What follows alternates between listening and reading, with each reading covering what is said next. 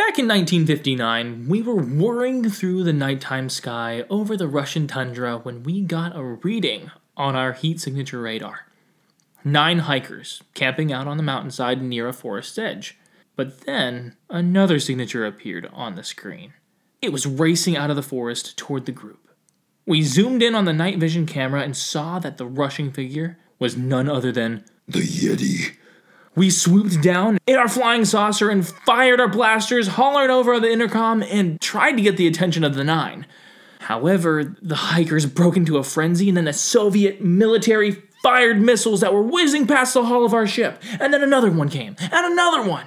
And then we looked out, and there it was. The KGB just firing away. And then the nuclear explosions were making avalanche. Okay, chill out. Tell them what happened, though. Oh, okay, so... TLDR. Yeah, well, all that to say, we abducted the hikers of the Dyatlov Pass.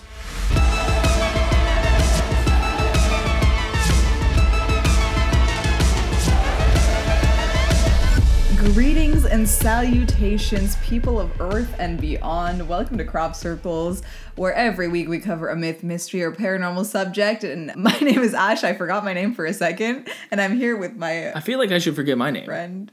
My friend? I didn't know if friend was the right word. I am Corey. Great Cornholio. Cornholio? Yeah. I thought I was Cornelius, the coriander. You're not Cornelius. That's my pillow pet Cornelius? From the other episode. Yes, you're right. I'm coriander. Yeah. Coriander. And I don't Cornholio. even... Cornholio? Cornholio? Yeah. I mean, I'm from Ohio, so exactly. We play a lot of cornhole there. The Great Cornholio. You don't know where that's from? No. It's from Beavis and Butthead. I never watched Beavis and Butthead. Oh my god, never mind. You know what's funny is my dad wouldn't let me watch certain things as well, but he grew up on Ren and Stimpy, Beavis and Butthead, all that kind of stuff, Angry Beavers. I look back at that stuff now and I'm like, are you joking me? You watched that stuff and you wouldn't let me watch the other stuff, like SpongeBob? Right. Fairly Odd Parents because it had magic. Magic is, we gotta draw the line somewhere. And you know where I drew my line? Where? Straight to space, because now I'm an extraterrestrial. That's what I identify as today, an extraterrestrial. Oh, so you're just an alien today? Yeah, you know what? I feel like I'm one of those, I'm the rope in a game of tug of war. That's what I identify as today. Constant stress. Oh, I feel like I'm doing good. I'm doing really, really good. I feel like I'm pulling it more and more and more, but then I feel like there's something on the other end tugging just as hard, just trying to distract me or keep me from being successful and doing the things I want to. So I'm slowly but surely pulling that rope back more toward myself, so that I'm getting my life in order. I'm getting everything kind of organized, and I think by the new year I'll probably be good to go. It's just the holiday season stressing me out. It is stressful time. Yeah. I feel like the holidays are always such a hot mess. Holiday season. I feel it can't be a hot mess. It's cold outside. It's cold outside. Yeah, also let's talk about the weather. Not me pulling a Welcome to Night Vale reference, but this morning, well, you weren't awake. I was awake because it sounded like someone was throwing buckets of water at my window, and I decided, no, today's canceled, so I went back to sleep, and when I woke up, I guess, on the other side of the earth, and it was sunny and warm. Very confusing to wake up to. Did not make any sense. Was it like a metal bucket? They threw it at your window? It just sounded very chaotic. Oh, they were emptying said bucket. Yeah, they're emptying the bucket. I thought the bucket smacked the window pane, and I was like, what? Buckets of water. Think about the orange Home Depot buckets, just crashing through your window this morning. Be like, that's how today's going to start. Then I live on the 4th floor. How would that happen? Hey, Japan. That's true. But yeah, so today's been very confusing for me, to say the least. Well, good morning. But yeah, thank you. Good morning. It's currently 8:30 in the night, and we're just getting started. I'm going to identify as the moment of confusion I had when I woke up this morning, so that's why I gave that backstory. But I'm just always confused perpetually. Miley woke up confused the other day. She said that she woke up from a nap and her clock didn't change because every time she walks out of her room, the power goes off and the clock doesn't fix itself, so it just kind of stays. And so she went to sleep, woke up, and she was like, "Where am I?" and looked at the clock, and it was it's 10 a.m. and it's dark outside. What's going on? And she was just... that's what she explained to me, at least, and she's just she woke up in the nth dimension. She was like, that's a good nap. She didn't say, "Where am I?" She said, "When am I?" When am I? Yeah. She don't know what day it is. I feel that. She's also here in the background. Yeah, as always. I told that story on her behalf. Yeah, because she's here. as per usual. But let's just get right into it because we have already tangented. Is that tangented? We have tangentioed. We've tangentioed a little too far, but like we said earlier, we are covering the Dyatlov Pass. Scary. And it's cold. And it's snowy. Cold. Yeah, so we figured that it's cold, it's snowy in some places, not where we live, but somewhere. It's definitely cold. It's cold. It's not snowy. No. The wind cuts more than I think snow would. Oh my god, the wind here is unreal. We also live right next to the ocean. Yeah, so we're by Tokyo Bay, so it just blows. We could. It's what, like a 2-minute walk to the ocean.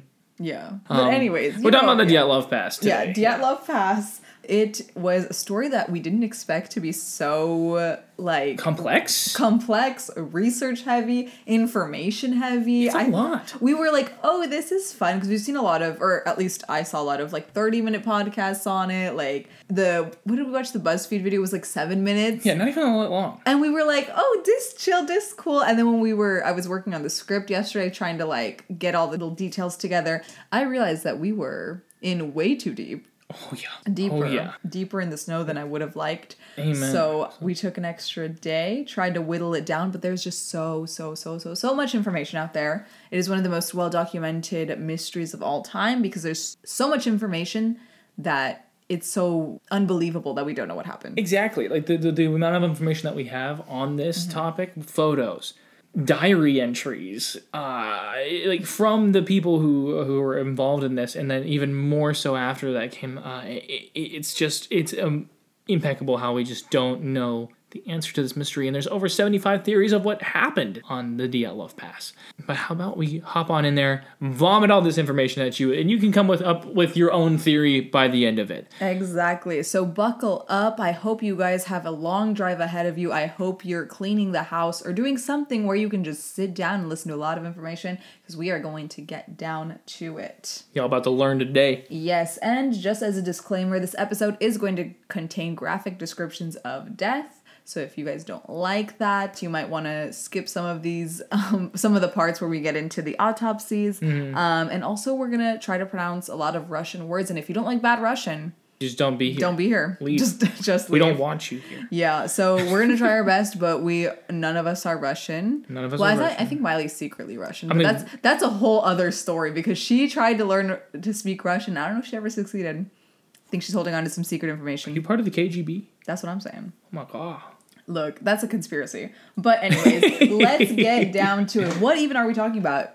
If you've never heard of the Dyatlov Pass, it is about 9 Russian hikers who died. 8 men and 2 women in Soviet Union Russia went and hiked in the northern Ural Mountains between the 1st and 2nd of February, and just, like I said, just died under very mysterious circumstances. But one of those 8 men left early, correct? Because 8 plus 2 don't add up to 9. Sorry, I didn't do math. You good. I have been up researching this. You have been doing a lot of work. So 8 men to clarify, and 2 women. One of them yeeted themselves halfway through. Yeah. And there were 9 who ended up dying. Yes. So anyways, we'll get to that detail in a little bit. This experienced trekking group was from Ural Polytechnic Institute, led by Igor Dyatlov, whom the pass was later named after. So he did not have this pass named after him. He during their time, it was named something totally different.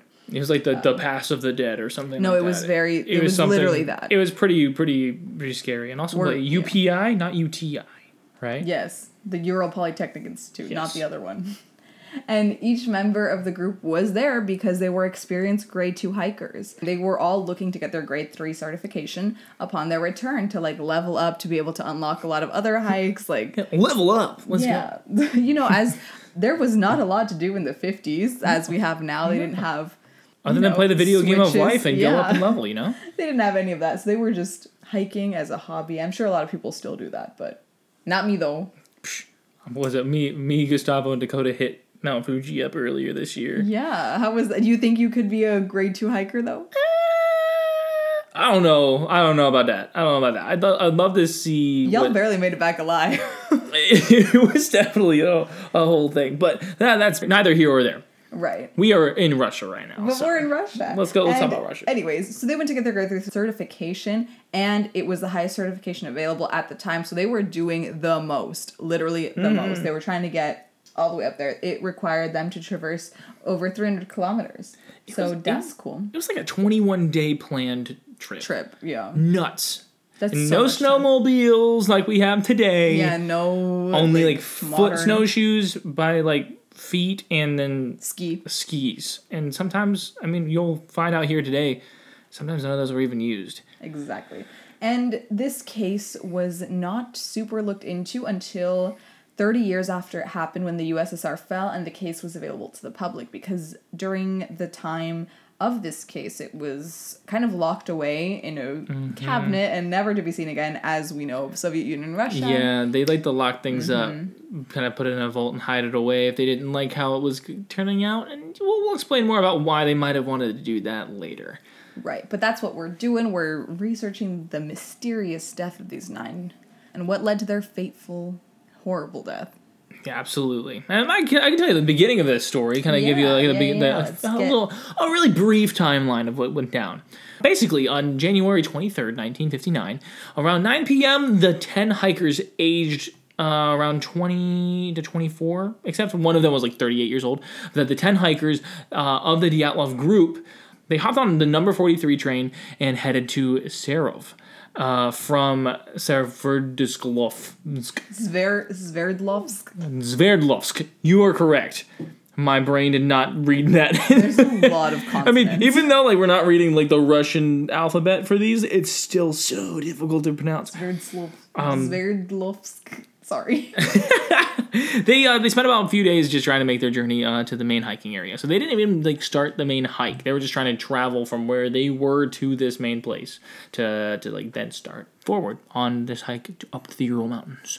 They ended up on the 28th. Yuri Yudin had to turn back because he had really poor health. He had sciatica, and basically left the group as 9 members strong, one weaker than what they would have had, and little did they know that would actually save his life. He was the only survivor of this Dyatlov group, and he didn't even go on the full hike. On the 1st and the 2nd of February, all of the members of the Dyatlov group died in a mysterious way, and you'll see all the details of that later, and it's kind of grim. And then on the 12th of February, the group was expected to be back in Vizhay. Vizhay? Is a city in Russia. They were meant to be back in that, be back then, but people will soon find out they never ended up making it back. What happened after that, Miss Ash? So, after that, since they didn't make their arrival in the town, there was actually, I think the sister of one of the hikers was concerned, but everyone else was like, no, it'll take them a couple days. It's a very difficult hike. Don't stress. It's going to be fine. But then 9 days after their projected return on February 21st, people started to kind of freak out. So there was a search party and they made their way out. On February 26th, 5 days later, 2 members of the search party found a torn tent at the campsite and 9 sets of footprints that were calmly walking away from said campsite. And this led prosecutor Vasily Tempalov to open an official investigation to figure out where everybody was, because they found the campsite and nobody there. And it just had a ripped tent. It was in complete just chaos. Yeah, disarray. Disarray. The tent had fallen, collapsed, and then it's kind of weird that nobody was around to be found inside. So why would they leave the comfort of the tent if there was something wrong? If there was something happening. Yeah. And that's what leads us to the next day of February 27th. The investigators found their footprints and continued to do some more research on them and realized that the people who made these footprints were only wearing socks or one shoe or barefoot. There was a lot of mystery. In the snow? Like, it was like negative 20 degrees outside, y'all. Like, this was cold. And they were wearing shoes. Exactly. In literally February, Russia. So you can imagine how freezing it is. So they're kind of like, this is not good. I think at that point they kind of realized that they weren't going to find them alive, because if their footprints are literally footprints and not shoe prints, there's a problem. I mean, you're going to find them footless. Or footless, yeah. Yeah, footloose. I literally was about to say, I didn't want to be the one, but they were about to be footless. Footless. Yeah. So they all some of them led down to the edge of the nearby wood on the opposite side of the pass. So then that's where they kind of dug up some snow and ended up finding the bodies of Yuri Doroshenko and Georgy, also called Yuri Krivonishenko. And they were found literally only in their underwear and socks. Yeah, and when they speak like underwear, they mean like things that would wear underneath their snow gear. Right, like their long johns. Yeah, they were just in their long johns and maybe a flannel at very most. Mm-hmm. So they weren't like naked. Yeah, they were wearing like a thin layer, but basically, I mean, naked in the grand scheme of things because it's cold outside. Oh yeah, it's freezing. You might as well have been naked, you know? Mm-hmm. And that was about a mile from the original campsite with the cut-up tent that we mentioned before. And they also found remains of a small fire along with the branches of a tree nearby that were broken all the way up to 5 meters high, suggesting that one of the two men that they had found had climbed up to look for something or got away from the snow, maybe looking for the camp. Or they like broke down the branches like to make the fire, something of the nature, but yeah. Yeah, they couldn't really find a clear connection because there were too many branches broken, I think, to just be attributed to the fire. Truth. So that was mysterious. But why did both of them end up in the same place near a small fire? I couldn't tell you. Weird. But I can tell you a little bit about one of them that was underneath the tree. We can start with this first hiker named Yuri Doroshenko. Yes. He was 21 years of age, male, of course. I said he. Fourth year student of radio engineering at UPI. He had an impulsive personality, and he was famous at the school's hiking club, so he was pretty he knew what he was doing. Yeah. Basically, he had scared a bear away and kind of impressed Zena, one of the other hikers in the group that went along with them, on a previous hiking trip that they had gone on. Basically, the cause of death that they had in the report for him that he died of hypothermia.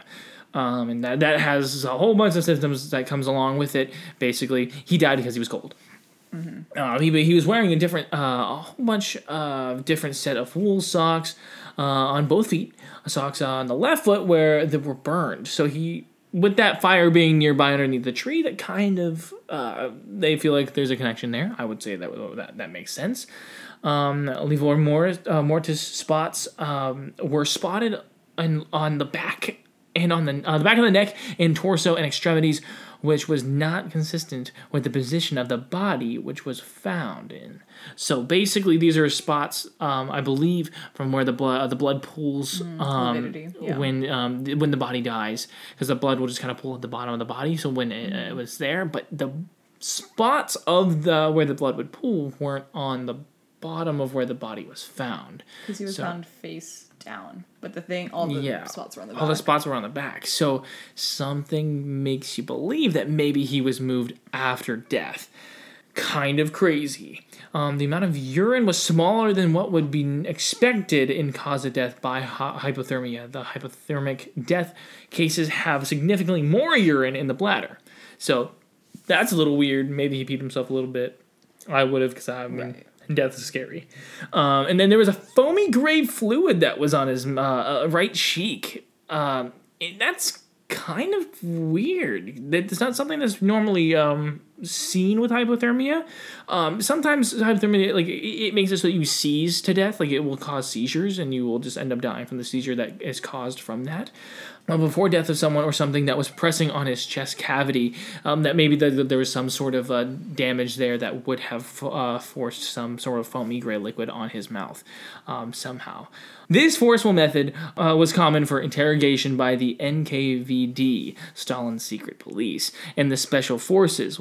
The cause could also be a nasty fall from the tree that was nearby. So basically, people are kind of trying to speculate here with him that maybe the secret police was involved. But what was up with his friend that he was found next to underneath that tree, Ash? Yeah, so next to him, we found Georgy, also known as Yuri, two Yuris, Krivonishenko. He was 23 and male. He was best friends with Igor Dyatlov, and he was definitely the class clown type as described by a lot of people who survived him and his family. And he ended up having a mandolin that he brought along on the journey. So that was a lot of fun. He was just out here playing songs for people. Jamming and vibing. Okay. But at one point it did cause a little bit of trouble because during their journey he did get arrested for disrupting the peace. Yeah. How crazy is that? Yeah. The stress that would be like trying to get there, just like being detained by the police. Yeah, so then he got detained detained, and the friends didn't know whether or not he was going to be released. Because mind you, again, this is like communist Russia. Like, they didn't know if he was going to get sent to like jail. Like, they didn't know what was going to happen to him, so they were very scared for him. But luckily, they ended up being able to talk the police into releasing him very soon after. Yeah. So they did get into some stress because of that. But he was just, the guy you keep around to keep everybody's spirits up. Yeah, which is great. You need that in this kind of trip. All the people who knew him. And the cause of death on report was hypothermia. He did have skin between his teeth, and it was missing from his hand, so he did kind of like bite some skin off of the back of his hand at some point. Is that what it suggested? So maybe, we are not really sure what happened, but some say that it might have been him trying to like bite himself, trying to see if he had like frostbite, like when you're trying to see if see if he could feel his hands. Or maybe trying to stifle like a painful cry, not trying to like yell out loud. Just those are all kind of common. That makes sense. Responses. That way, like, yeah, because sometimes I bite my fist, and that, like, just to, I don't know, just when I'm in pain or something. And I mean, if he would have cried out, maybe an avalanche would have happened, Yeah. So that would be like definitely deadly. That's why they're not sure what he was doing, but those are two of the most common reactions to things. Pulse of thief. Yeah. So the context of his death, both of them had a pretty logical death pattern. There was tree with climb marks nearby, and then they had injuries that were consistent with that activity. But what wasn't consistent was their like state of undress. Yeah, why were they naked? Yeah. Like literally like a mile from campsite. So some people, experts, believe that this could be due to paradoxical undressing. This is like the theory that when you have hypothermia, your body feels like it's burning. Have you ever like held ice or something that's like super cold, but you feel like it's burning your skin? Like ice burns. Yeah. So I guess that in this theory, like when you're dying of hypothermia, some people experience this burning sensation and feel like they're too hot. So then they start to like take clothes off to like try to cool down, rebalance, but they're too cold. Like they just went from down one extreme. It's because their like nerve endings just get shot and their brain doesn't know what to do with it. I mean, I undress for no reason anyway, so I gotta do that. Paradoxical undressing. Cool theory. Always. It's also very paradoxical undressing isn't super proven yet either. It's just kind of like I said, a theory. It's not something that for sure happens to everybody. Of course, but could happen in this situation given as they were dressed like that. But this theory ignores the fact that both of their bodies were undressed after they died. Or at least we think, because there was a lot of clothing that was found thereafter that was ripped with a knife or that was found on other bodies of other hikers that were in a separate location. And that would kind of make sense with the liver, like one of those kind of like spots on the liver mortis. Lividity is essentially basically on the other Yuri, because then he would have been moved afterwards and someone would have taken his clothes. Yeah, so it's hard to say it was paradoxical undressing. If they did die of hypothermia, then they would have taken their own clothes off, but because of the lividity situation and because we found the clothes on other people, how is that making sense, Yeah, it's just it's a hypothesis, a theory of what could have happened. And so it was very mysterious in that sense. And it's also mysterious because the hikers clearly showed a logical will to live. There was no clear state of panic and no illogical actions. They were both, just laid side by side, and their possessions were divided amongst other survivors, like we said. And there was also just a fire made. Like, there was no like crazy like dishevelment and stuff. So, yeah, no. What's crazy is I think that like that fire was made and he tried to stick his foot into the fire to try to like I don't know, warm himself up. Yeah, who knows? It's scary, the kind of position that they were put in, Yeah, very mysterious though. So this is the first two bodies. Yeah. And later the same day, tell me what happens, Corey. We found two more bodies in between the cedar tree that they were found underneath and then the tent site where they had camped out at. So in between there, you found two more bodies of Zina Komogorova. We're going to call her Zina. She has, was it Zinaida is her actual name? Yeah. But we're going to call her Zina. And then Igor Dyatlov, the leader of the group. They were both found by a search party later that same day in two different locations. Basically, one was, Dyatlov was found a little closer to the bodies at the tree, but Zina made it the furthest to the tent, if I remember correctly. But Zina, she was 22 years old. And she was a fifth-year student. Why the heck she's going to college for 5 years, I don't know. But she's way more way more determined than I am. That's for sure. She was over at UPI just with as well as the other ones, and being a radio engineer. And do they have that anymore? Do they do radio engineering? Are we radio engineers? Are we radio engineers? Because we are podcasters. Who knows? I hope so. Basically, Igor had a crush on her. He even had a picture of her in his pocket, which is kind of spicy, but she didn't like him back. She actually dated Doroshenko for a while, but broke up with him just before this whole thing, but they were on good terms. They were fine. There was a little stint where he tried offering her his gloves, and she refused until the rest of the group made her take them, which is kind of a little bit drama, but that's kind of fun. I think she was just trying to be keeping the boundaries. Yeah. She's like, no, that's weird, man. Let's chill out, bro. Yeah. It's too soon. I can't borrow your gloves yet. But it would never be too soon because, it would never be any later than that because she ended up dying of hypothermia as the cause of death for her by the coroner. She was better dressed than the rest of the bodies, especially Doroshenko and Krovanoshenko, underneath the cedar tree with multiple layers of nearly every article of clothing except for shoes. Still, no shoes on these people. Her injuries included a long, bright red bruise on the right side of her torso. The bruise looked like it was left from a baton, being smacked by something.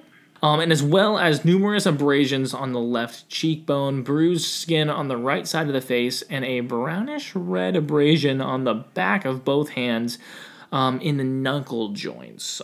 Also, a wound with jagged edges and missing skin on the back of the right hand.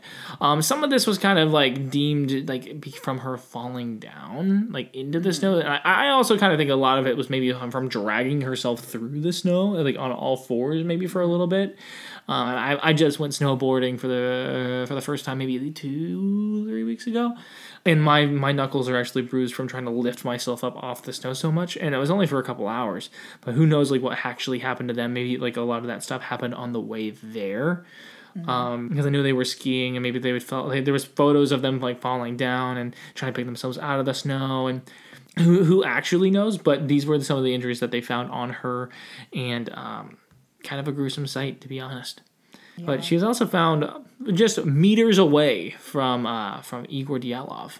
Yes, and we will be posting a photo on our Instagram so you guys can see all of kind of a map of where everything is because it is really hard to kind of visualize, explain. So if you're really interested, go ahead and check out our Instagram at Crop Circles Pod. You will see the photo there. Mm-hmm. But yeah, Igor Dyatlov, the namesake of this entire thing. He was only 23 years old. It blows my mind how young they all are. In my head, they were all in their 30s or 40s when I heard of this case, but they're literally so young. He's younger than I am. Younger than me? Yeah. Just as old as Miley. No, just 23. Oh, not him, but one of them was 20, turning 21 during this whole thing. So yeah, but Igor was 23 and he was male. He was the leader of the pack, like we've mentioned a few times, and he was a student of the 5th Faculty of Radio Engineering at UPI, just like Miss Xena girl over here. Mm-hmm. He was a talented engineer and designed and assembled a small radio during his second year that was used during his hikes, specifically in 1956 in the Saiyan Mountains. So he was out here making radios. Like Dragon Ball Z? Yes. Super Saiyan Mountains? Super Saiyan Mountains. Oh, heck yeah. He also designed a small stove that he used on his expeditions after 1958, and he brought with him on this trip. So it was the stove that they ended up a really big luxury to have out on in the tent, at that time, having something like that. So yeah, so he invented this kind of small compact stove that was, I guess, very efficient for him in the way that he hiked. So good for him. Smart dude. His cause of death on record, like the previous people, was hypothermia. Igor Dyatlov was found a little ways away from the cedar, like you said, face up and head towards the tent as if he were attempting to return. Above the snow, only his hands were visible, and they were clenched into fists folded in front of his chest. He also had an unbuttoned jacket on, which is very unusual for someone that's freezing to death. Why would you have your outer layer unbuttoned if you're freezing? If you're cold, Yeah, that was also something very suspicious that they found on his body. There were no internal injuries, but many small abrasions and bruises found on his hands and on his legs. Later on, after their investigation continued, Yuri Yudin, the only surviving member that turned back, like we mentioned earlier, will testify that the long-sleeve shirt they found on Igor Dyatlov's body was Yuri's. He gave it to Doroshenko, though, when he was departing. So it would be logical to assume that Dyatlov got it from the frozen body of Doroshenko after he had died. But that's all just speculation. We're not really sure when the shirt was given to Dyatlov. Mm-hmm. No shoes, but he did have on one cotton sock on his left foot and one woolen sock on his right foot.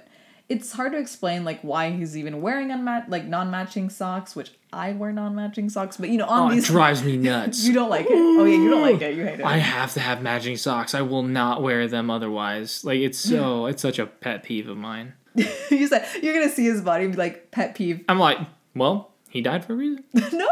Not this.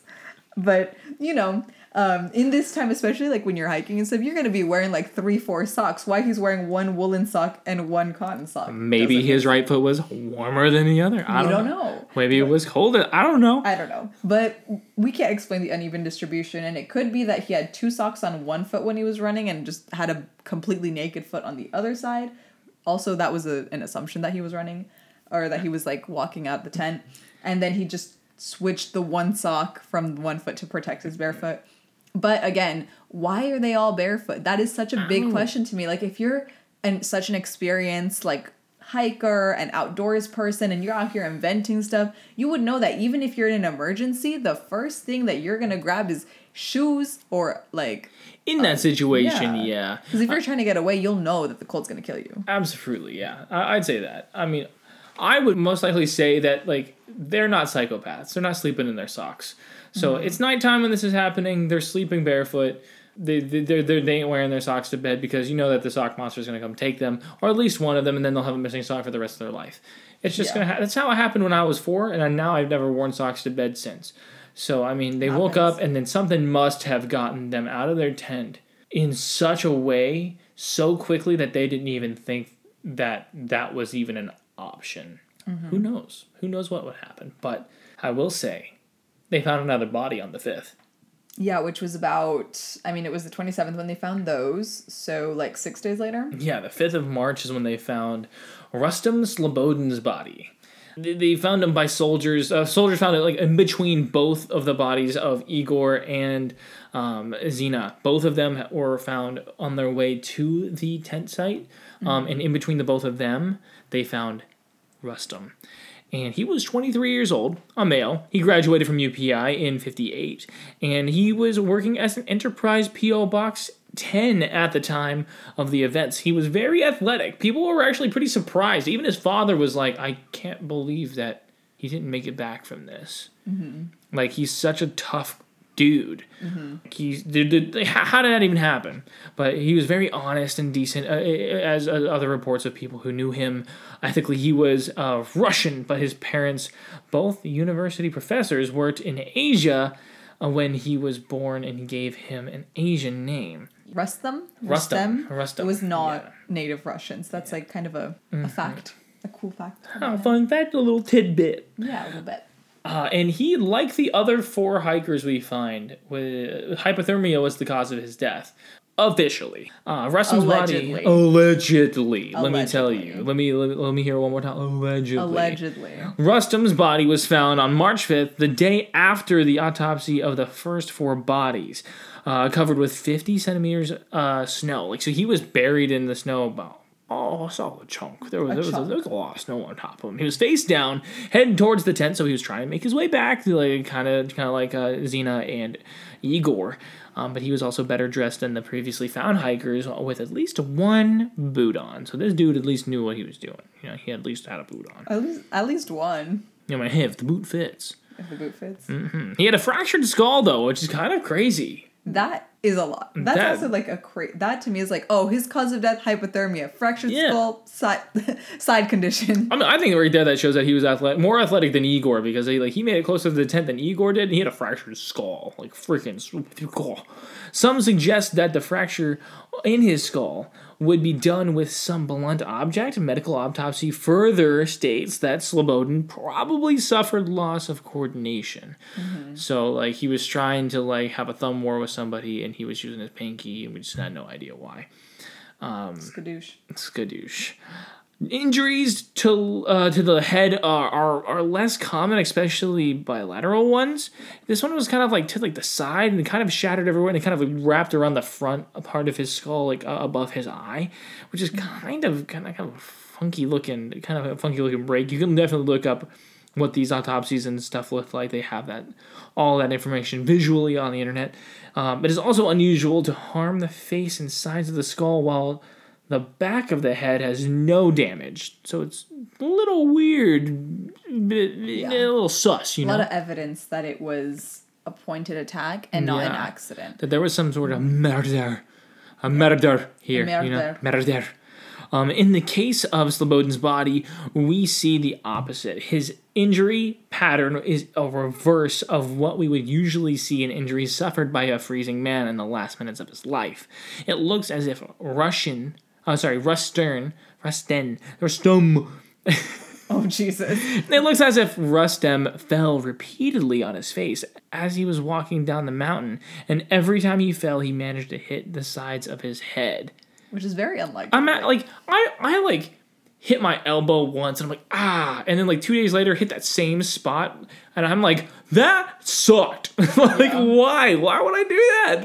And he's sitting there doing it over and over and over until he dies. Well, that, it's just that's what would have had to happen if it was just falling, which is so unlikely. So unlikely. Yeah. And he was in the snow. What was going on where, was there a rock in every single place he fell? Who knew?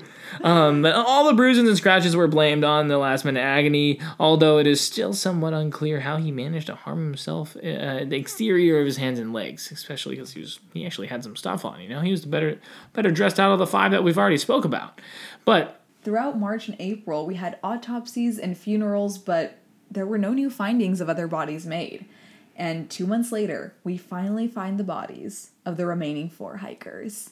And that's a cliffhanger. Hope you guys have enjoyed the information so far. We're going to take a quick break. We'll see you soon.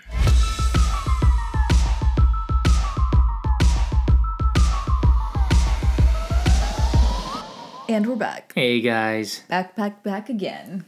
Back again. Guess who's back again. It's Crop Circles. We always end up singing a song. It's karaoke time. We gotta keep it up. Yeah, karaoke time is still going strong in this house. Karaoke Cletus. But anyways, we guys. It's the next y'all is we guys. Oh no. I just keep making new things up on this podcast. You are so innovative. So I know that we guys are all interested in this Dyatlov pass since you've stuck around this long, but we did leave you on a cliffhanger. So, again, May 5th, 2 months after the last bodies were found, we finally make some progress, and the search parties are able to uncover the body of Lyudmila Dubinina, Alexander Kolevatov, Nikolai Thibault Brignoil, and Semyon Sasha Zolotaryov. All 4 of them were found pretty close together in a place that they like to call the den.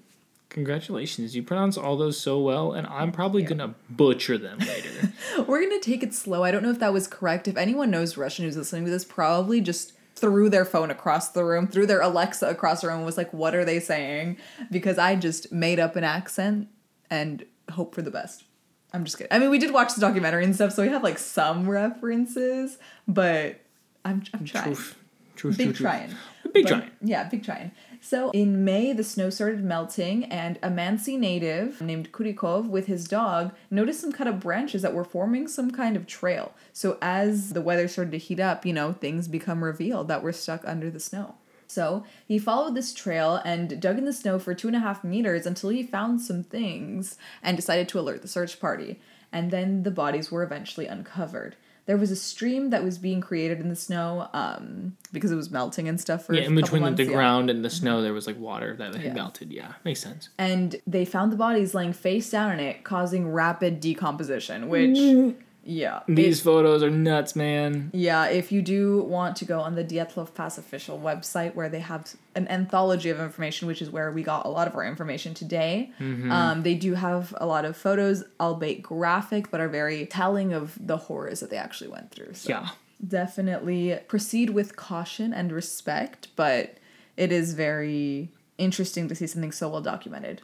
Yeah, it's crazy. Mm-hmm. So the den is actually like what they called this area because it was like a little cutout that they had made in the snow.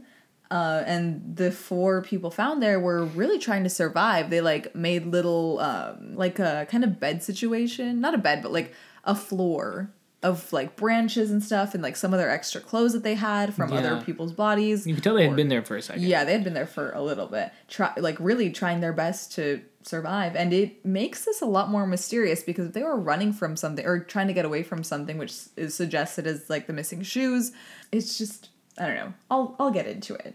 On one hand, it clearly shows that the members of the party were sane enough to do anything in their power to survive, and it also provides, some unclear kind of mystery as to why their attempts didn't work if they were all experienced outdoors people.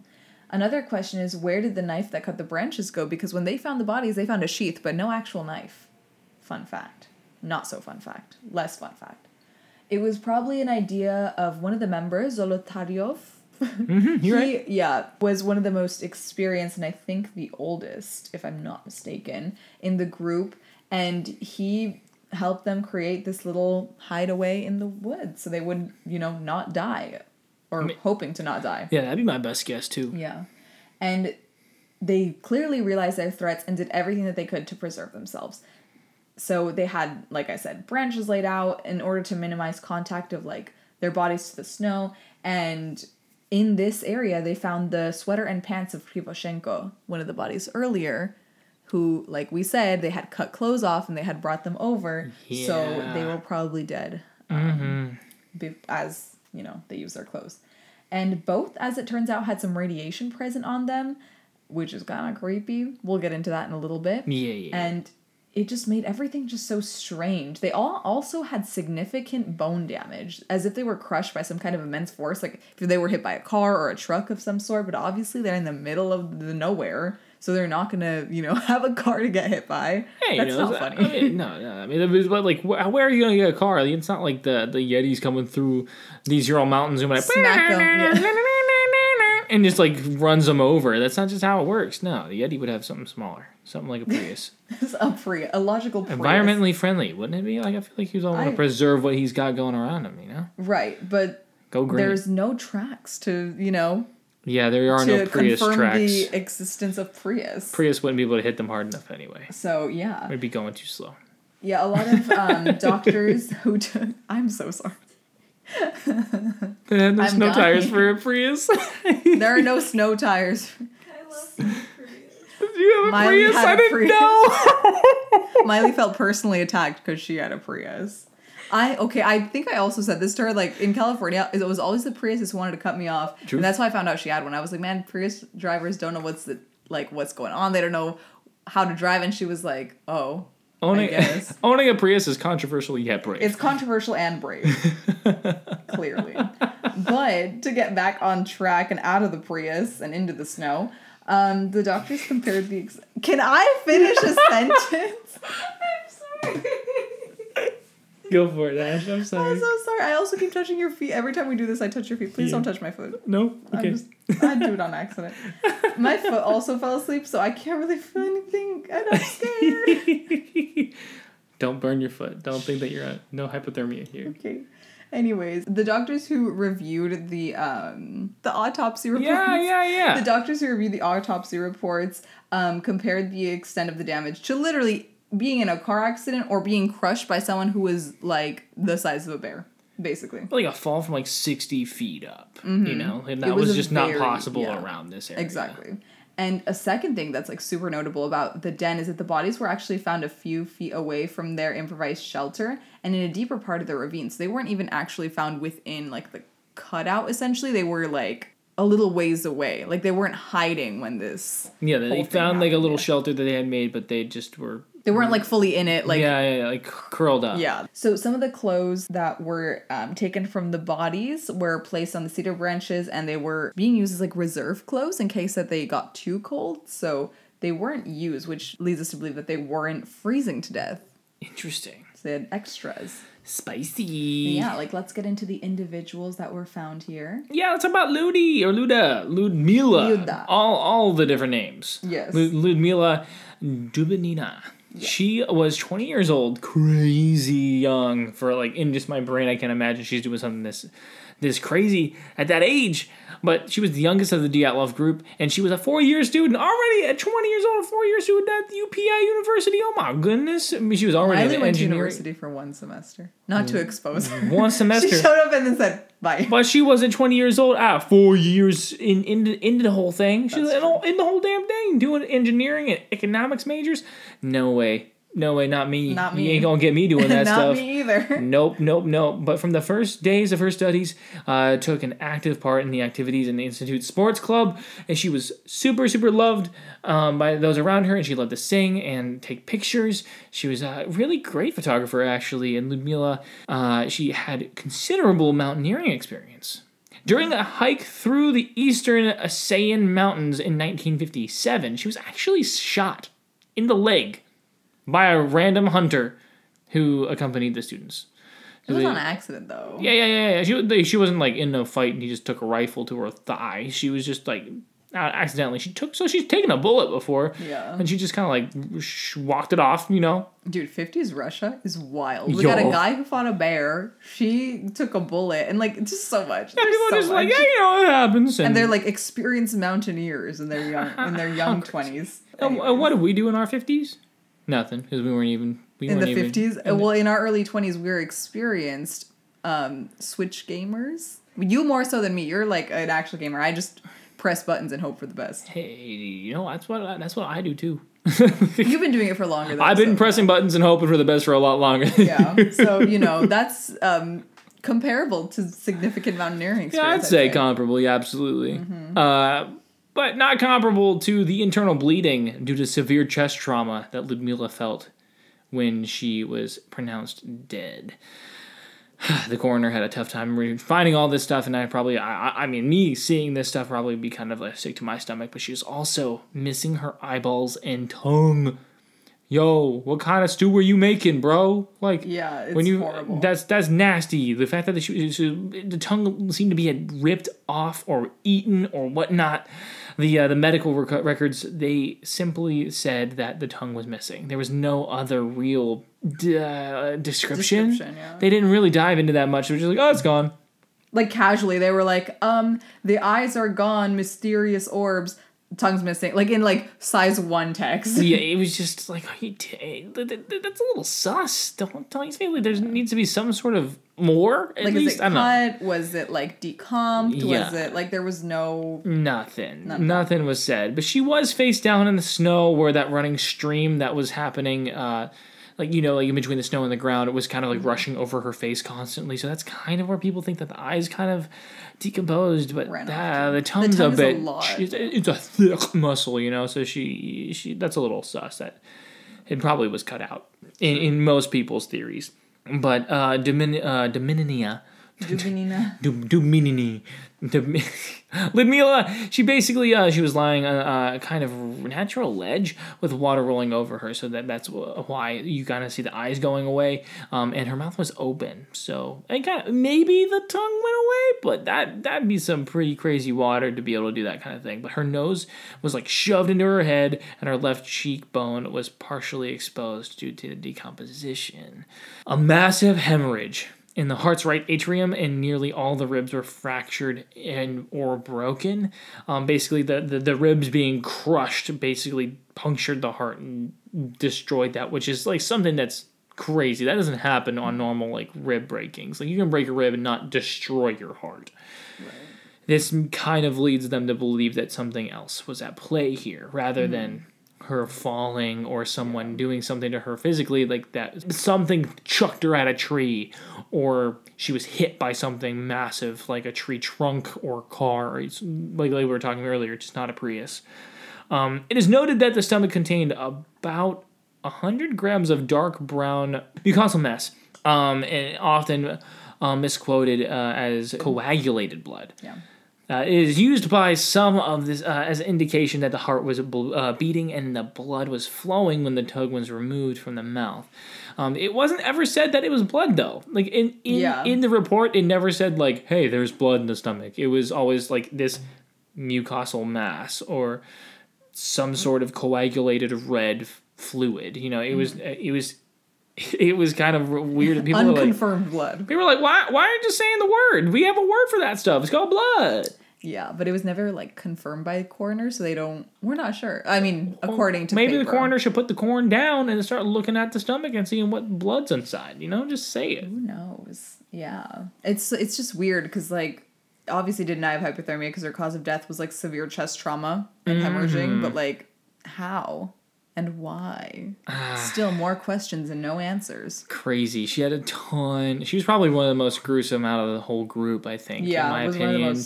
She was the worst off. Her body was just absolutely mangled. But let's compare it to Alexander Kolevatov. He was 24 years old, and he was a student as a nuclear physics major. How crazy is that? Nuclear physics? Ooh, I can't imagine. I could not imagine that. He was a 4-year student at UPI, and he lived in a gulag because his dad was a financial director from there. But he was not a prisoner. So he lived in a gulag, but he wasn't a prisoner there. Thank goodness, because if you've heard of anything that's gone down in the gulag, man. Yeah, but I mean, if he was there, like, living there, I'm assuming that he still saw something. He was Russian. He would have seen something regardless during that time, I think. That's so crazy. Crazy. We got gulags now. Gulags in the mix. The gulag. Basically, his cause of death was hypothermia, is what they kind of came to a consensus on, but he had no shoes, but they were protected by some home-knitted woolen socks with some fire damage as well, which is weird because that's not the first time we've seen that. Lack of soft tissue around the eyes. Eyebrows were missing, so someone took his eyebrows, and now someone's walking around with 4 eyebrows, just being chilling. A 4-browed man on a 4-headed person, you know, unless they have a 5 head, and then that's why they have 4 brows. I guess that would make sense. The skull bones were exposed due to water, probably. We don't really know. He had a broken nose, open wound behind the ear, and a deformed neck that might be the result of a fight or even be the cause of his death. He had a snapped neck and a blow behind the ear, which is a common sign of killing performed by special forces. And so some people think this guy was like actually strangled, you know? Like he was kind of weird to have happened in the middle of, if he like died of freezing to death, which was the cause of death that the coroner came to a consensus on, but that doesn't make any sense here. However, we can't be sure about the whole like special forces thing since the autopsy report didn't specify any more details about the body. Yeah, so again, very gruesome, very all internal though. True. Like it, I mean, except for the broken nose and stuff, but like a lot of it was like internal damage, which is kind of weird. Very like forceful. And we're going to move on to our third victim found on this day, Nikolai Thibault Brignolet. It's French. Yeah, Brignolet. I cannot, but you know. I can't French. They call him Thibault for short. Not Thibault, but like not like Tim Thibault, but like just Thibault. Like for Thibault, for his last name. Thibeaux. Yeah. So Nikolai Thibault was 23 and male. He was more of a serious guy, allegedly, according to people who knew him. Wasn't like a downer, but he was, you know, more stoic. Yeah. He graduated in 1958, so the year previous, with a major in civil engineering. Again, a lot of smarties up in here. Well, we got some smart pantses here, but some of them didn't even have pantses, so that's a little weird. It's a little weird. At the time of his death, he was working at the construction department of the city of Sverdlovsk. We said this earlier, the city that they were from. It was the local town. You know that place. Yeah. He was also one of the 2 hikers who died while wearing shoes. He had the shoes? He had both shoes. Yeah, shoes. So this leads people to believe that he was maybe outside of the tent when whatever happened. Like he was more prepared, or if, depending on the theory, he was an initiator, you know? Who's to say? Of like, you know, an event. But it's all up in the air. His cause of death on report is a fatal skull injury, and he had multiple fractures to his temporal bone, which is, it was a lot. Again, there are photos all over the website, Dyatlov Pass, so if you want to know more specifically what they look like, go there. Again, proceed with caution. But in conclusion, it's shown that the damage to Thibault's head could have been the result of thrown objects, or like a wild fall, or just his body like falling multiple times. Hey, let me tell you, but sometimes when I fall so hard. I fall so hard. But you're also kind of tall. I'm not like I'm like 6 foot tall, but I fall stupider than some other people do, and so then like I hit everything on the way down. So if any of these people are just like me and are clumsy like that, like some people will be like, oh, you know, that'd be like 60-foot fall to be able to do that damage. I'm like, no, let me show you, I can do it in 5. Like I take that as a challenge. No, but they're also experienced, like mountaineers. I'm an experienced Switch gamer. Yeah. So you think I can't fall with style? No, I don't think you can. I'm Buzz Lightyear. Come on. No. But anyways, like I was saying, his head injuries could have just. There was so many different ways he could have gotten them, but definitely not just falling from his own height. Like it was very aggressive, as they would say in France. That's not what they say in France. The extensive, depressed, and multi-splintered fracture could be the result of impact from an automobile moving at a high speed. Again, we're seeing something that is moving faster than like an average human, like because of how much splintering and like you know when you hit something really hard, it just breaks into more pieces. Like that's kind of like the movement that they're seeing. Forensic wise, it's kind of like you get that. You know what I mean? Yeah. So, anyways, again, I keep saying anyways. Oh my god. Anyways. So one of the anyways, I'm just gonna keep saying it. I'm just gonna keep saying it. We're just gonna keep saying anyways, and we're not gonna get anywhere. Hey, anyways. The wheeze. Oh my god, I'm being attacked. So the autopsy guy was the coroner. What was his name? Vozdrozdeny. Damn, you said that actually pretty good. I think. I was trying to get you. The coroner excluded accidental fall on a rock as a possible cause for such a massive and unusual fracture. So even the coroner was like, that ain't right. He couldn't even accidentally fall on a rock this hard. Like something was purposely done to this man, which is so like frustrating to hear about, but it's also more conclusive than any of the other results that we've gotten on the autopsies thus far. Yeah, what's crazy is that, well, this didn't happen to him. Well, what did? Who knows? But not that, though. That didn't happen. Yeah. He didn't fall. And our fourth and final victim found on May 5th was none other than Semyon Alexievich Sasha Zolotaryov. Sasha. So they called him Sasha throughout a lot of the expedition, but his given name was actually Semyon. He was 38 years old and male, and didn't previously know the group, but needed to upgrade his certification, so he asked to join because they did post mountaineering expeditions and stuff at the school and different places just so people knew what was going on. He was a war vet with awards, and again, far older than the rest of his counterparts.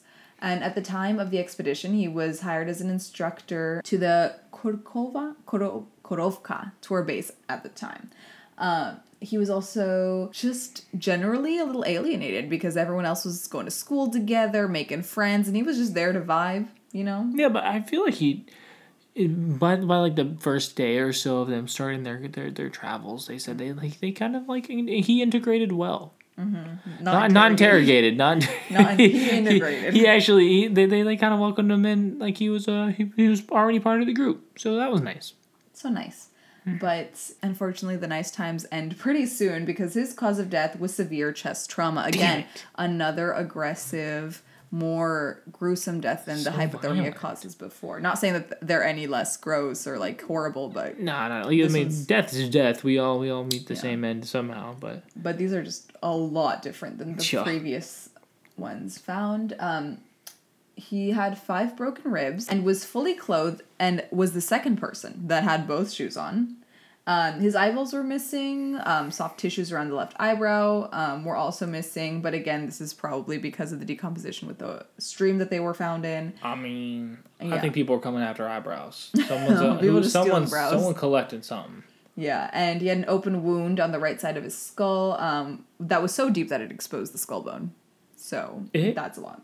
And it was pretty clear that this guy did not die from the cold because of how just violent it was. Yeah, like, because how mutilated his body was. They were very, like, this is not just hypothermia. Like, this man's been suffering. He also was found with a camera around his neck, which later on was a surprise to Yuri Yudin, again, the sole survivor of this trek. He assumed that the group only had 4 cameras, and he had seen them because they had shown him all the evidence, or all the things that the belongings that the group had found. And Yuri did not recognize a 5th camera because he knew that there were only 4 to take pictures with.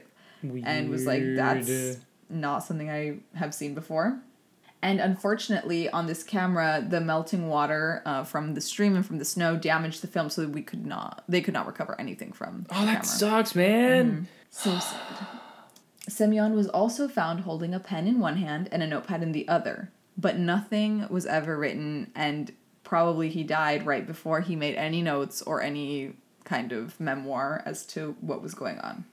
Well. Yeah. Both Zolotaryov and Dubinina had an interesting pattern of injuries, just to get back to that.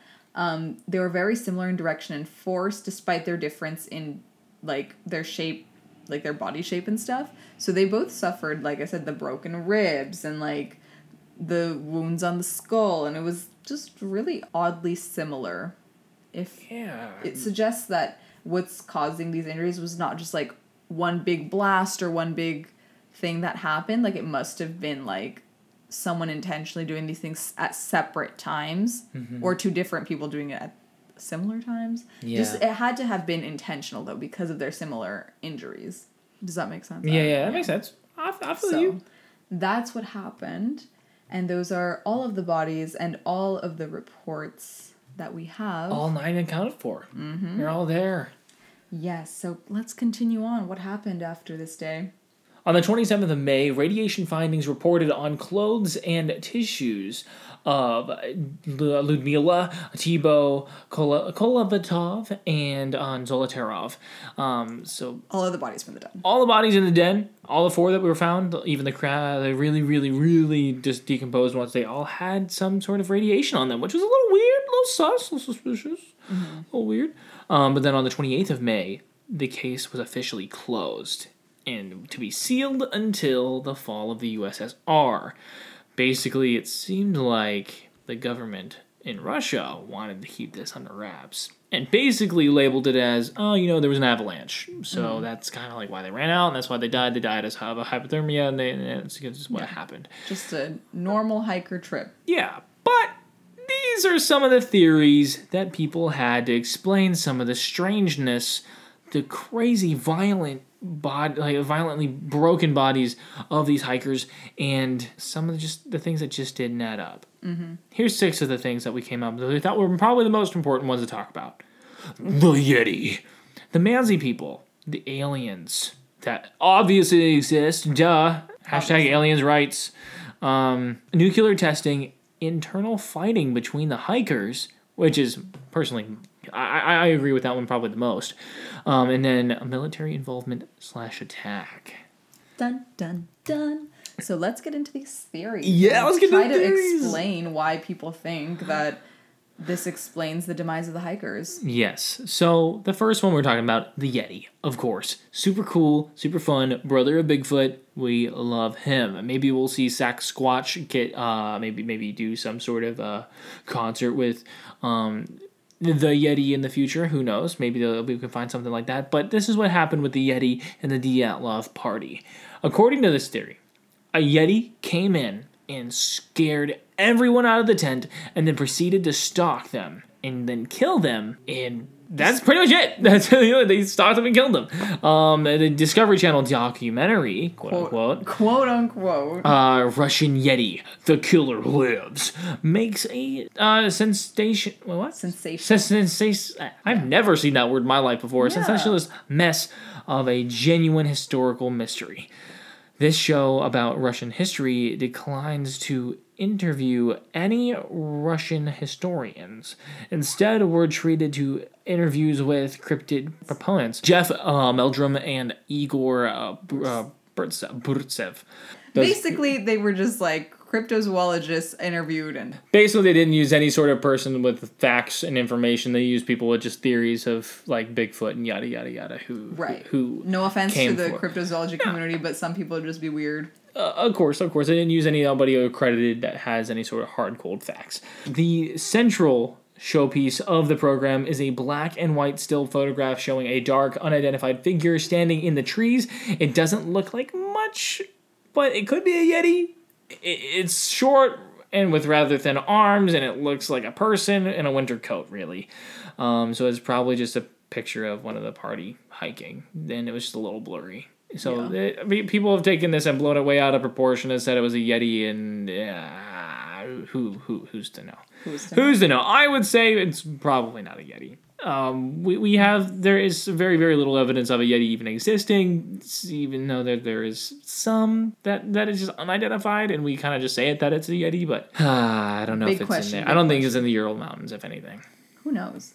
But our next theory is that the Mansi people were responsible for this. Now, the Mansi people are an indigenous people of the Russian Siberian area, and they were the first prime suspects that the searchers and that the soldiers involved, yes, searchers and soldiers are different. Yes. They were all thinking that it was the native peoples. Mm-hmm. They have lived in the area for a long, long time, but as we all know, with many native peoples, their numbers were dwindling due to colonization and other unfortunate and terrible tragedies that happened to them.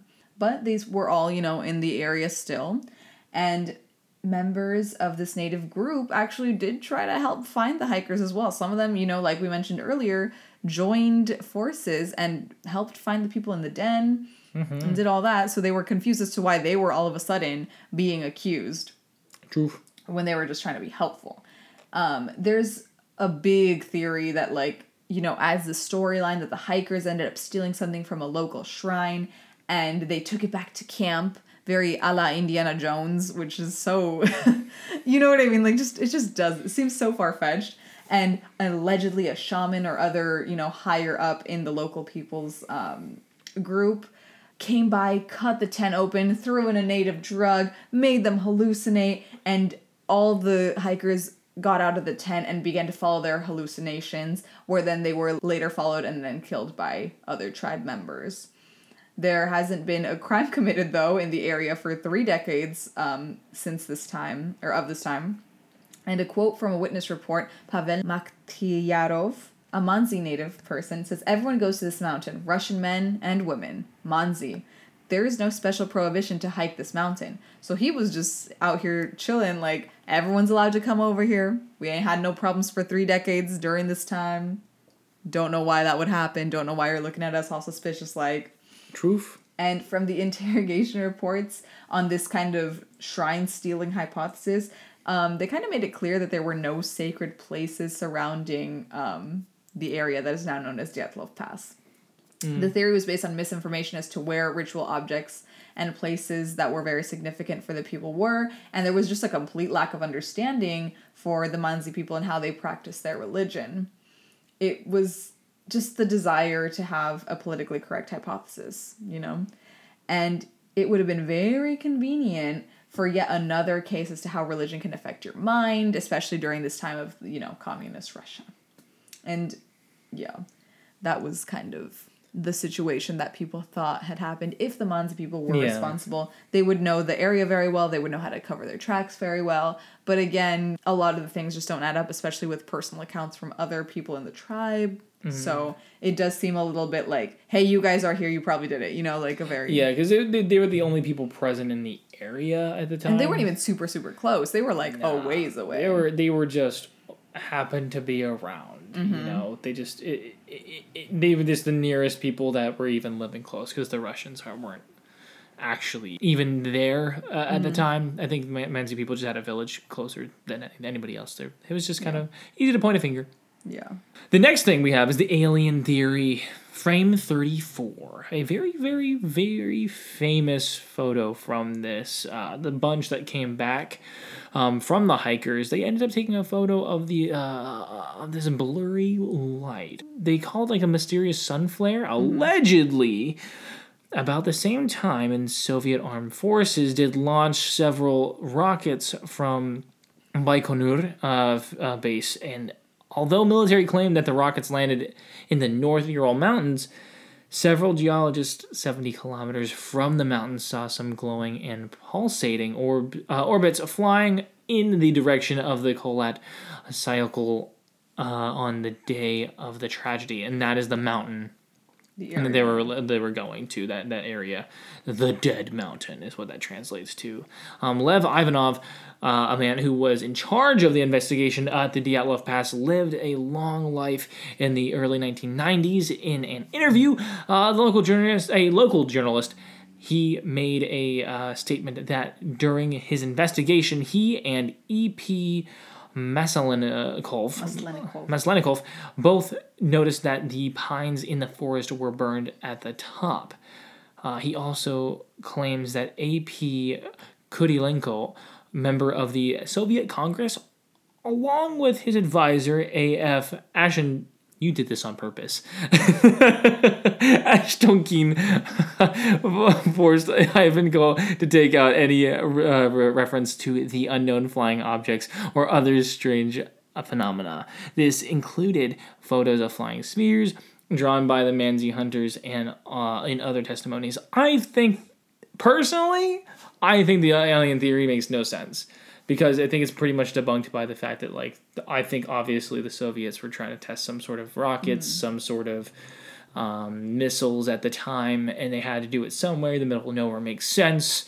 It was the space race. It makes sense. But, it's kind of fun to think maybe it could have been aliens. Maybe, and I think you said that was your theory of choice, the alien theory, right? No, I just like saying aliens. Every time I've asked you, you're like, it's aliens. No, I know, but I just like saying, okay, aliens. Okay, aliens. I don't know, that's what okay, aliens. We wouldn't do that. We wouldn't do that. It's not my preferred theory, but it is a theory. Oh, I would love to know your preferred at the end.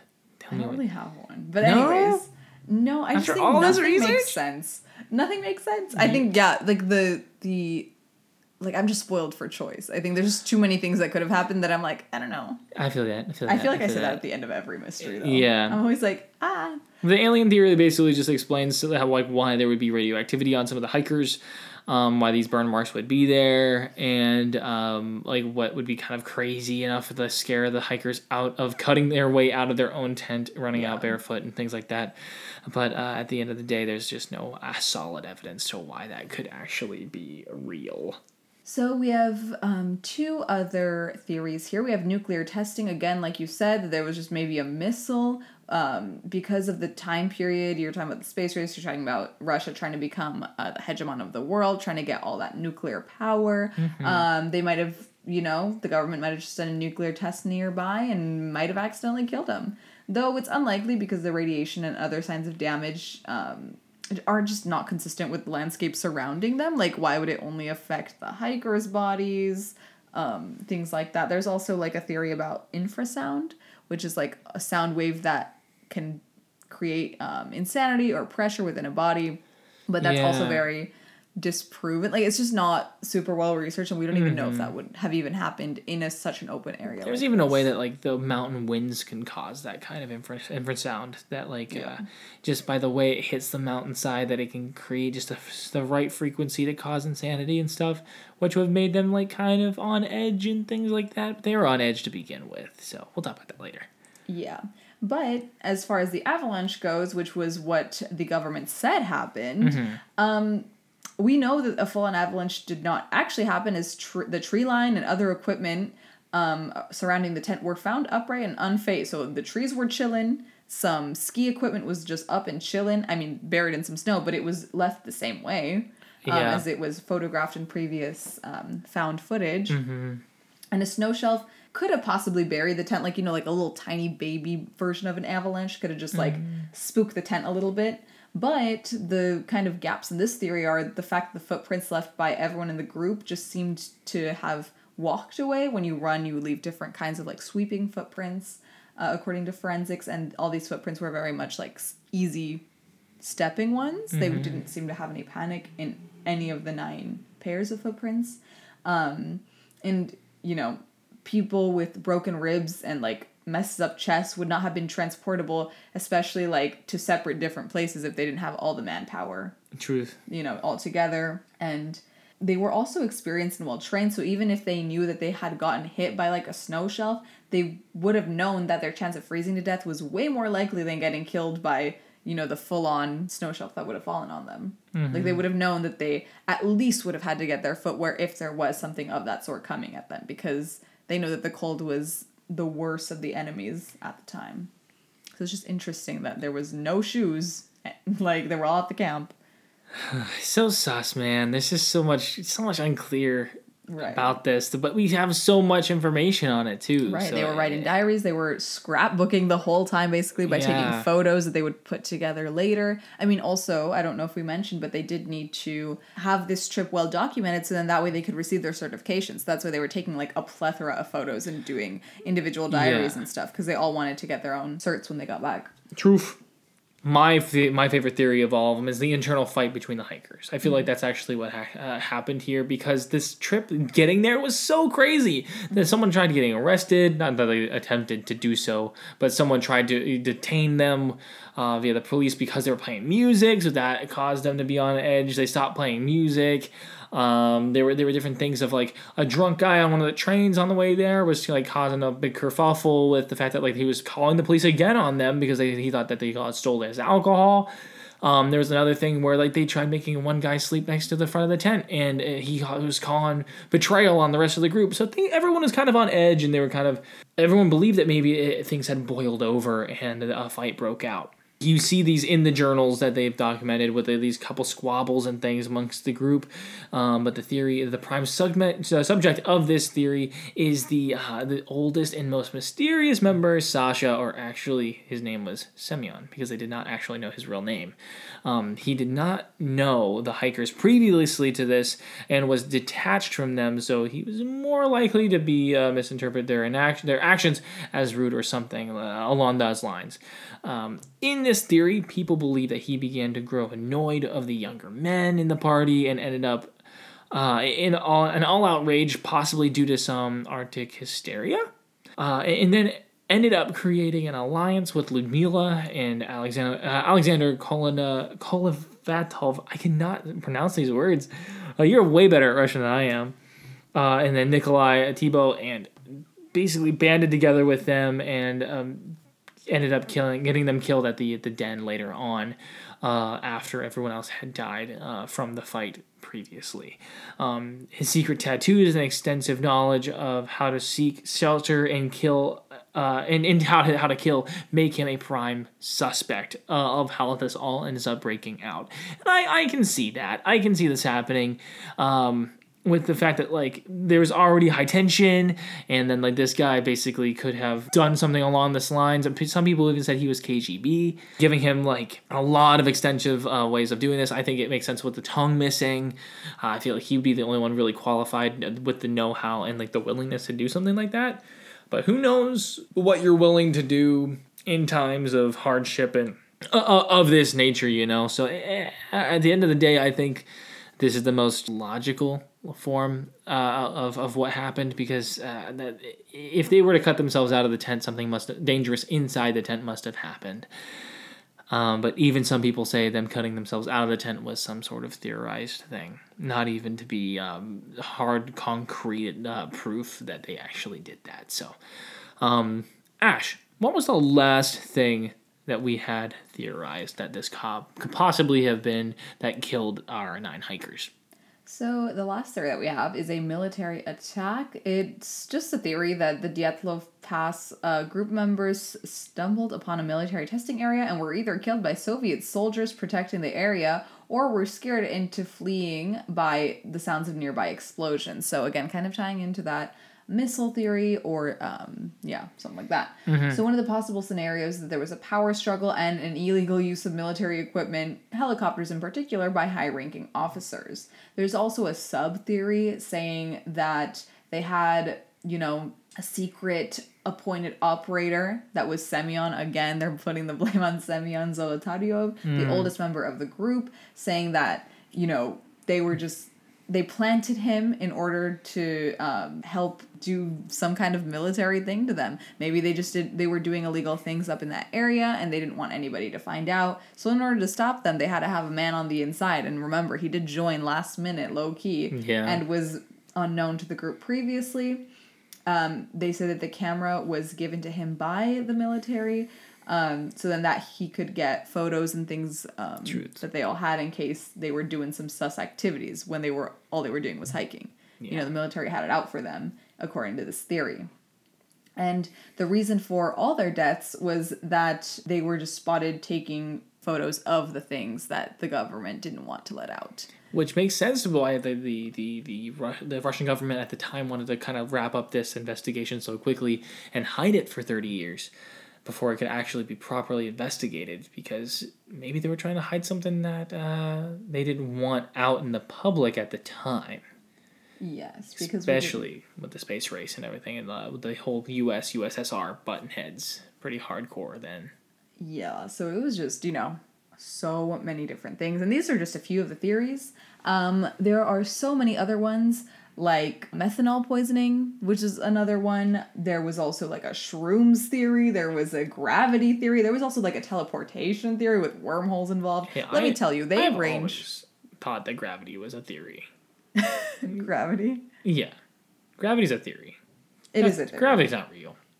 No. But, as we all perceive the world. But there are just so many things online that we just don't, you all can look into them if you want to, but these are just a couple of the bigger ones that we were able to find on the website. Again, a huge thank you to the dyatlovpass.com site. They are documenting and translating everything into English, which is one of our biggest sources, along with a few other things that we found online. Mm-hmm. But I think by far they were our main source. If you guys want to go on their website, check out all the other information and details that we kind of skipped out on, because we did leave out quite a lot. There's so much about this case. Like we said, this is the most information heavy case that we've seen, and there's still no concrete answer of what happened here. And maybe the avalanche theory is true. Who knows? But I'm definitely not convinced about that. So definitely go and check out this information on yourself, and go see what your theory that you agree with most is, and let us know. Yeah, I personally think that maybe there was some kind of internal fight just because of how separate everybody was and how variously ranged their injuries were. I don't think that it was just a single event or like one reason. There was probably multiple different fights or situations that happened between the different groups of them. Yeah, some people even say there's no way that only 9 people were there at this site at the same time. There must have been other people involved at one point. So yeah. I guess that kind of makes sense too, but there weren't footprints to prove that we know of, and I wasn't there. So crazy things have happened. But we appreciate you guys listening through this whole thing and sticking with us. Very information heavy. I'm glad if you made it this far. Shout out to you. It's been a wild ride. This has been the most stressful research bit that we've done, but I hope that it paid off, and I hope you guys learned something really cool. Truth. I learned so many cool things, and I also learned that 1959 was not a leap year. No. Nope. You know all leap years are divisible by 4. Who knew? Not me until this episode. Because I had to look it up to see like the difference in days between some, and I was like, was this? Because a lot of stuff happened in February. I was like, how many days? How many days was this in February? Just curious, yeah. But also, the only really thing I can figure out is like pop culture wise is the Devil's Pass movie that came out 2013. It came out. It was based off this event. It was about like American students going out and checking out this Devil's Pass, this Dyatlov Pass, to see what actually went down for themselves, and it turned into some horror movie shenanigans, and it looks pretty cheesy. It looks pretty good up until like the CGI is involved. So definitely, if you want to watch a corny movie, or if you want us to watch it, let us know. We can watch it and give you guys a review of what we think afterwards. Later on next week's podcast. Yeah. But thank you guys so much for listening. Whether you believe in aliens, the Yeti, or if it was just a simple fight, or the government just being shady, who's to say what really happened to the 9 hikers of the Dyatlov Pass? Who's to say? We'll never probably know. Maybe with, forensics and things happening now, we'll be able to get a better picture. But as of now, it is a huge mystery. Truth. Yeah. Thank you guys for joining. See you guys later. Bye.